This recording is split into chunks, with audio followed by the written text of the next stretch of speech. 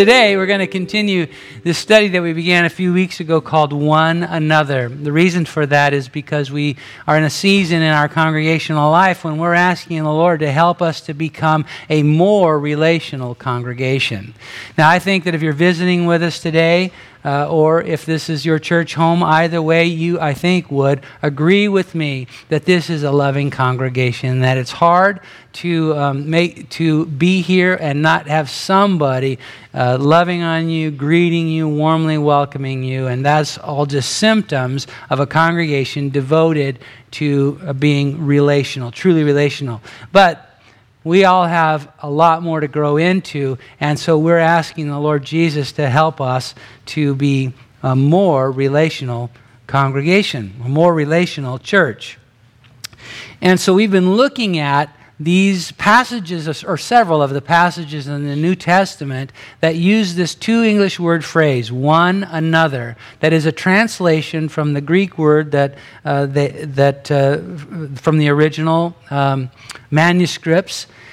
That Greek word is allelon, translated one another. And it's in the New Testament about 100 times, 2/3 of which are directly pointed to us as believers as instructions from our God for how we can become more like Him and how His intentions for our character and the way that we live among each other can be lived out. And so we're looking at several of those, and that brings us today, having talked about a new commandment, having talked about the loving one another, because we see that so often in the Bible, that phrase, love one another, and that word love often is the word agape. We talked a lot about that word and what it means in terms of the kind of love that God has for us, that He wants us to demonstrate towards one another. And then last week we talked about serving one another, and today we're going to talk about primarily confessing to one another, but also praying for one another and fellowshipping with one another, because all three of those go together, as you'll see.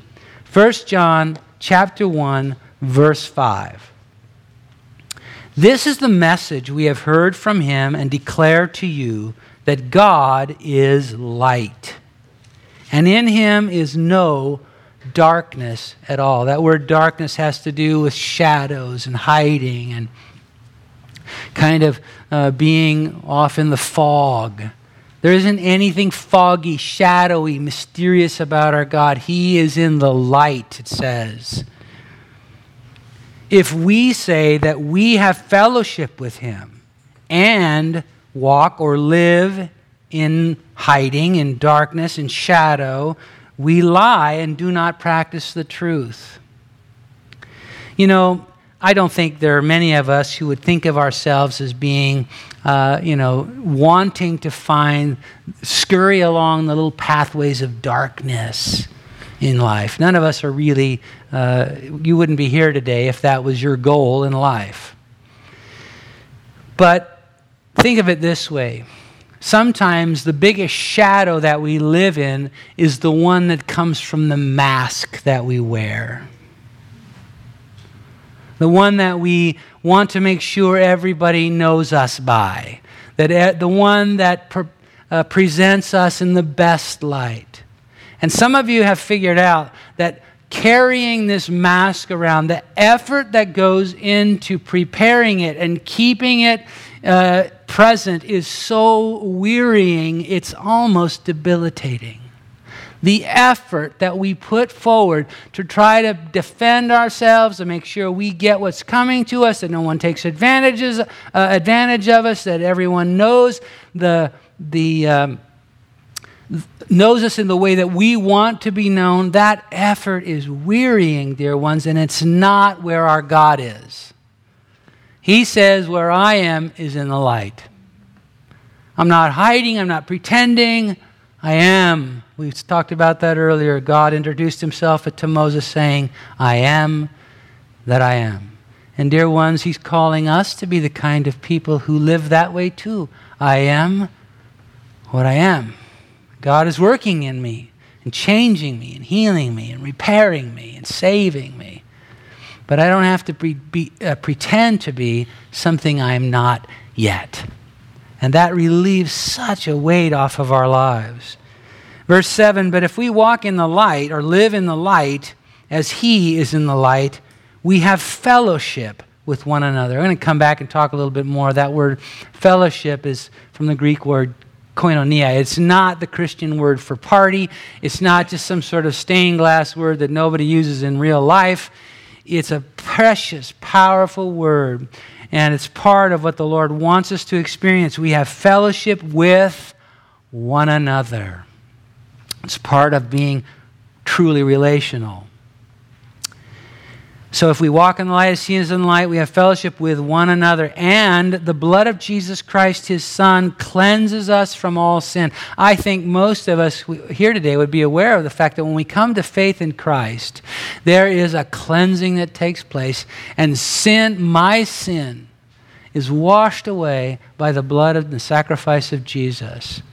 And I want to take that just a step further in case it might not be something that a truth you're living in, that cleansing from God that happens on the day of your salvation is not just about sin, darkness in the past, but about your present and your future as well. Jesus said it's finished. He took sin out of the way. It no longer is between me and God.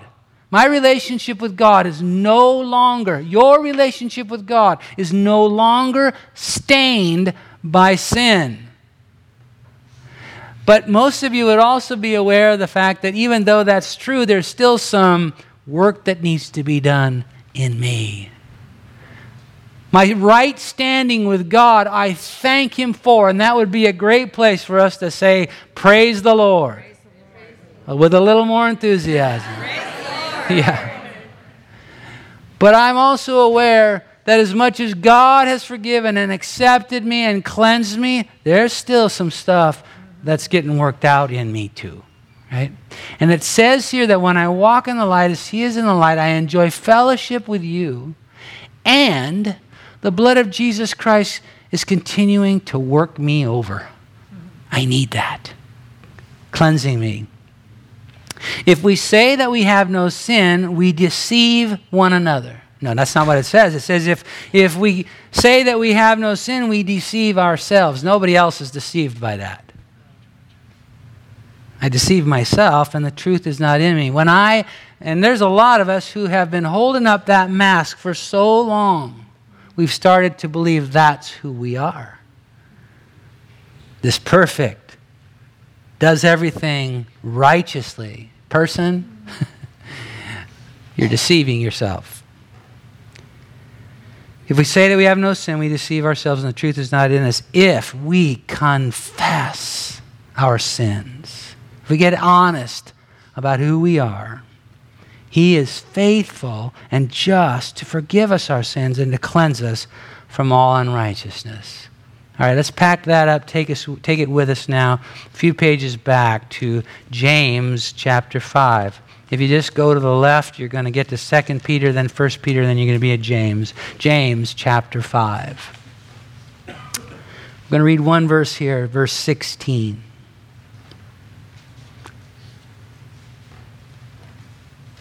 Confess your trespasses or your sins or your iniquities. Think of it this way. Confess or admit those times when you have veered off the course that the Lord has set for us. Trespassed from the course he set for you. Be honest about that. Confess that. There's no shame in that. No guilt in that. God is begging us. He's calling us to be the kind of people who walk in the light. Confess your trespasses to one another. Take the mask off. And then pray for one another that you may be healed. Dear ones, as long as we pretend that everything is dandy, no healing occurs. It's not till I admit I need the work of God in my life, changing me, fixing me, repairing me, delivering me, that I will begin to receive it. The effective, fervent, or the forceful and sustained prayer of a righteous man avails much, accomplishes much. So I want to talk to you today about what we see here in this passage, confess to one another, pray for one another, and what we saw in 1 John, fellowship with one another, and you'll see how they go together. In fact, you probably already have. Confess to one another. Dear ones, that's first going to mean you're going to have to stop lying to yourself. Have you noticed how hard it is to admit when you're wrong? That's our sin nature. It does not want to yield in any way to the fact that I, maybe screwed up here. We work so hard to make sure there's someone else or some other thing to blame, don't we? I'm not asking you to raise your hand because you would incriminate yourself. I'm just telling the truth from my perspective. We work so hard at that, but it is so contrary to the way God would have us live, and the way that we can live in receiving the healing that we need. We have to stop lying to ourselves. Now, the thing about lies is there's almost always a thread of truth in there. And that's what gives them potency. And so, somebody may have done something to tweak you in some way and set off this reaction or this way that you have conducted yourself. And so, yes, you might be able to build a case for why it's really not your fault, it's what they did. However, when you go to God with that case, can I just tell you, it ain't going to stand up. Nearly always, I would say 100% of the time, but just to be safe, I'll dial it back a little and say nearly all the time you find yourself in a situation where things are not the way that you want them to be or hoped they would be. It's your fault. Mine. And as long as we insist on making sure that someone else gets the blame, no healing will come. Confess to one another. I told the men yesterday morning at Man Up, I said, a long time ago I decided I want to be a chronic confessor. And so do you. So do you. It's the way to live. It's so freeing. Let me tell you a story that some of you have heard before, because I've been around here now so long I don't have any stories none of you have heard before. So anyway.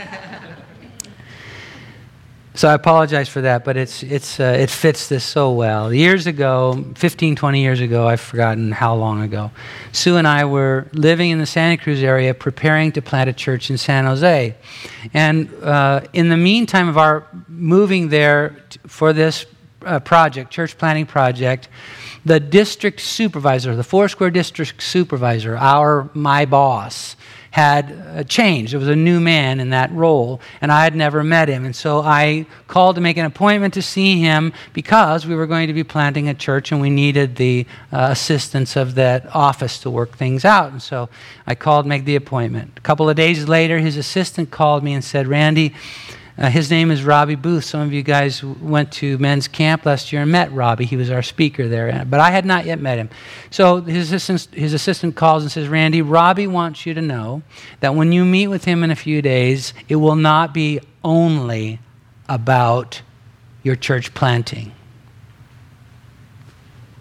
Okay, well, what else would it be about? And he says to me, it will also be about the mismanagement of church money at your last congregation. I literally staggered. I couldn't speak anymore. I let the phone drop. I staggered across the room until I could lean against the counter. I was in the kitchen. The breath went out of me. It was like somebody hit me with a baseball bat. For my entire adult life as a minister, a pastor, I've always made it one of my top priorities to make sure that every penny that came into the churches that I had anything to do with, the gifts of people that came into the church, that every penny was stewarded well. And to think that somebody was accusing me of mismanaging church funds was like, I couldn't even believe it. And after I got my feet under me and my wits about me, the thing that started to happen is what starts to happen for most of you too. I began to think through, well, this isn't my fault. Who is responsible for this? I didn't do this. How can I make sure that my name is cleared, that my reputation is made right? And I started to plan I ran to my office, to my file cabinet, started pulling out the minutes of meetings where I had come in the meantime to figure out what he must have been talking about, and that was this, that prior to our coming to Santa Cruz to prepare to plant this church in San Jose, Sue and I had pastored for a couple of years a church in the Central Valley where we had been asked to go by our denomination because a church that had been planted by a man about 4 years earlier had fallen apart as that pastor had a marital affair. And they asked us to go there because we had pastoral experience and they needed somebody to help right the ship. Because when that happens, dear ones, if you've ever been through it, it's horrible. People, they don't trust leadership anymore. They're emotionally wounded. The churches suffer in a big way. And so we went there to do that. And while we were there, we discovered, and you would imagine this, that a man who could allow himself to get into that sort of state where he's betraying his marital vows might also have some other issues going on in his life, and there certainly was, and that had to do, or part of that was lived out in the way that he managed the church's funds, the church's resources. And so we came into a situation where the church was in debt, and in debt to the federal government. And you don't play around with those boys. They've got an army. And they can take care of you, you know. So anyway, so we found out quickly that we had to do some things, and there was some obligations, financial obligations the church had that we had to take care of. There was no question about it. There was no alternative. We had to do something about it. And the church's general funds were depleted, but there was a building fund. That means that people had contributed specifically to a separate fund for the purpose of someday the church being able to buy property. There was money in that fund.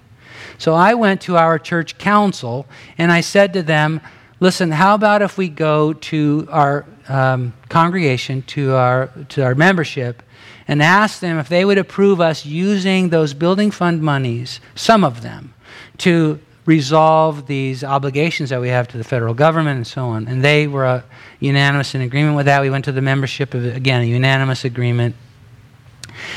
And what I didn't realize at the time was that I had forgotten, honestly, that in a Foursquare church, a fund like that's been established for something specific cannot be used for any other purpose, even with the consent of the membership. And, you know, be honest with you, I have read the bylaws many times of the Foursquare Church. I don't keep them memorized. And in that moment of desperation, I was wrong. Now, I didn't want to be wrong. I wanted to go to that meeting with the district supervisor with all the minutes of the meetings and say to them, look, everything we did was above board and everybody agreed to this and it was not for any benefit to me and all of this stuff. I had it built up and the case was great. Till I heard the Lord say something to me.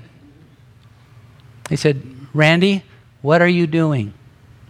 Now, I don't know about you, but when God speaks to me, it's kind of unique. It's not like when other people talk to me. He almost always will put it in the form of a question, and I know the answer. I don't want to know the answer, but I know the answer. And so I started to say, well, what I'm doing is I'm going to justify myself. There was no answer on the other end of the line. I knew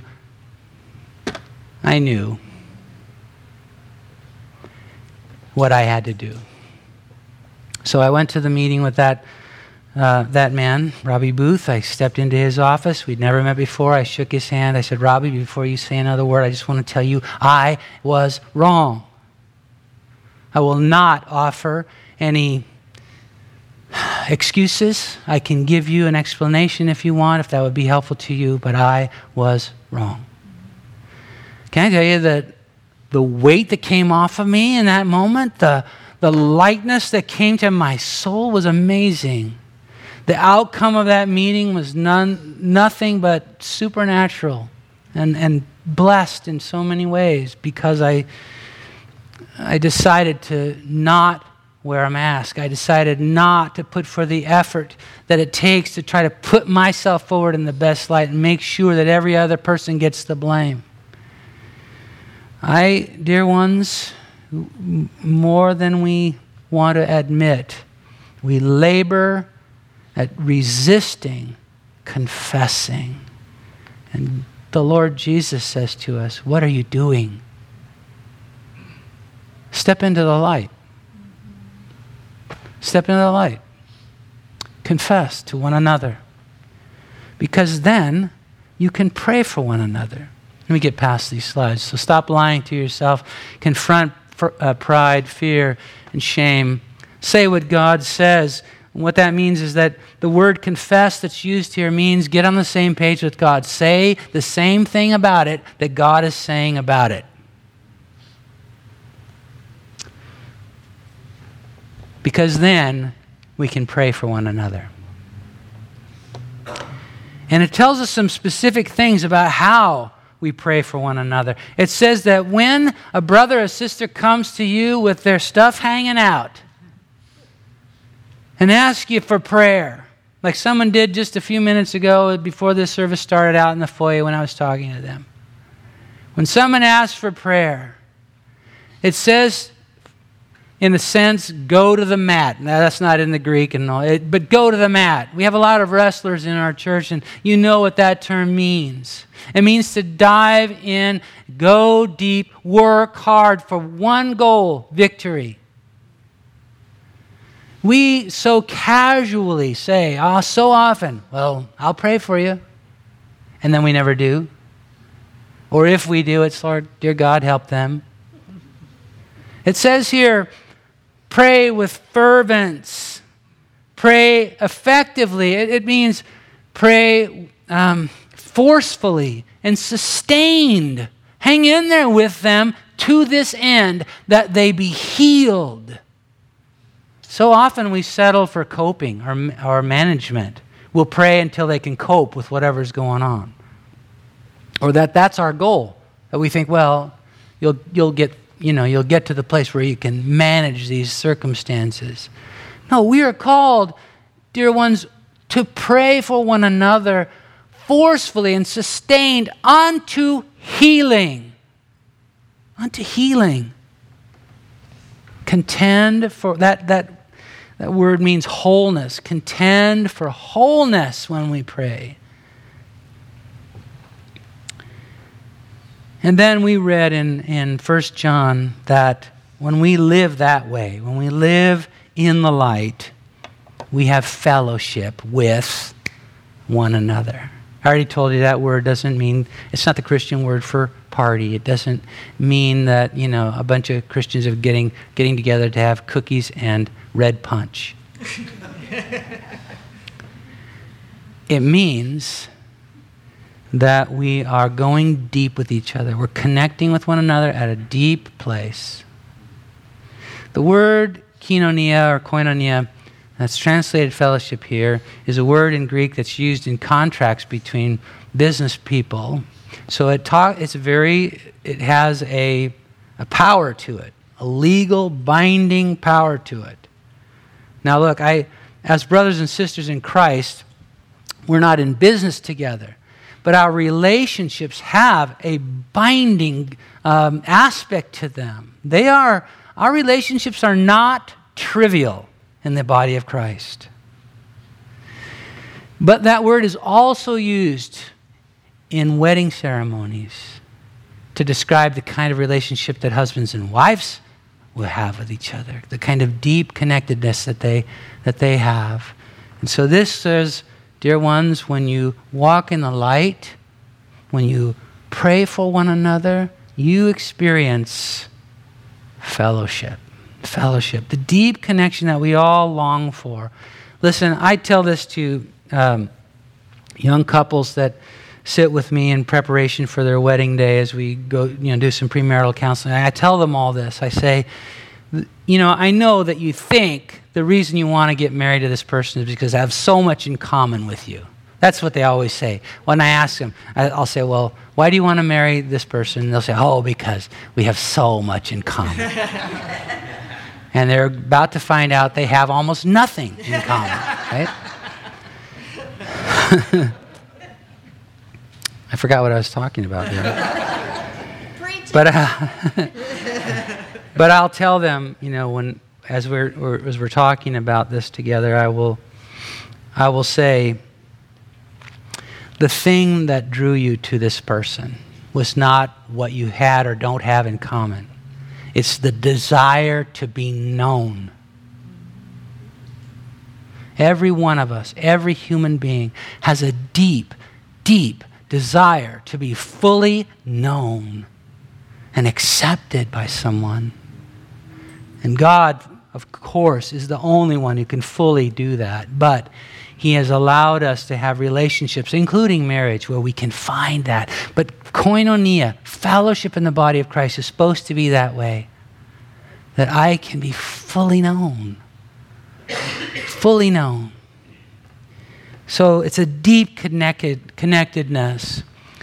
In fellowship, there's no shadows. We don't have to, kind of manipulate things to be seen in the best light. And all of that, the weight of all of that goes away. And then it says this curious and wonderful thing. In 1 John, we read it. We will have cleansing. The blood of Jesus Christ cleanses us from all unrighteousness. See, we tend to want to keep the mask up because we think exact oppositely of what we've read in 1 John. We think that if I let the mask down, you won't like me. You won't want to be around me. You won't want to know me. If I'm just who I really am, you're going to hit the road. That's what we think. But in the body of Christ, it's exactly the opposite. And I'm sure you've tasted this and you've had an experience with this, where when you finally let your guard down with somebody, they don't withdraw, they draw close. When we confess, when we walk in the light, we have this amazing connection with each other because we all realize all of a sudden every one of us is screwed up. So there's no point to hide it, right? Because not only do we then just have this fellowship we already saw that it's not intended to keep us locked up in these patterns of, so we get together and we say, yeah, I really messed up this week, but I know you did too, so we're all good. No, that's not the thing. The thing is, look, brother, I'm not doing so well today. I'm pretty discouraged and defeated. We don't say, well, yeah, I am too, and then we walk away. No, we say, well, let me pray for you forcefully and sustained so that you not just find a way to cope, but be healed, made whole of this. Whoa, now something is happening in the Spirit. And it makes room then for God, by His Spirit, to continue the cleansing process in our life that we all so desperately need. God meant for us to experience something wonderful in the company of the body of Christ, wouldn't you say?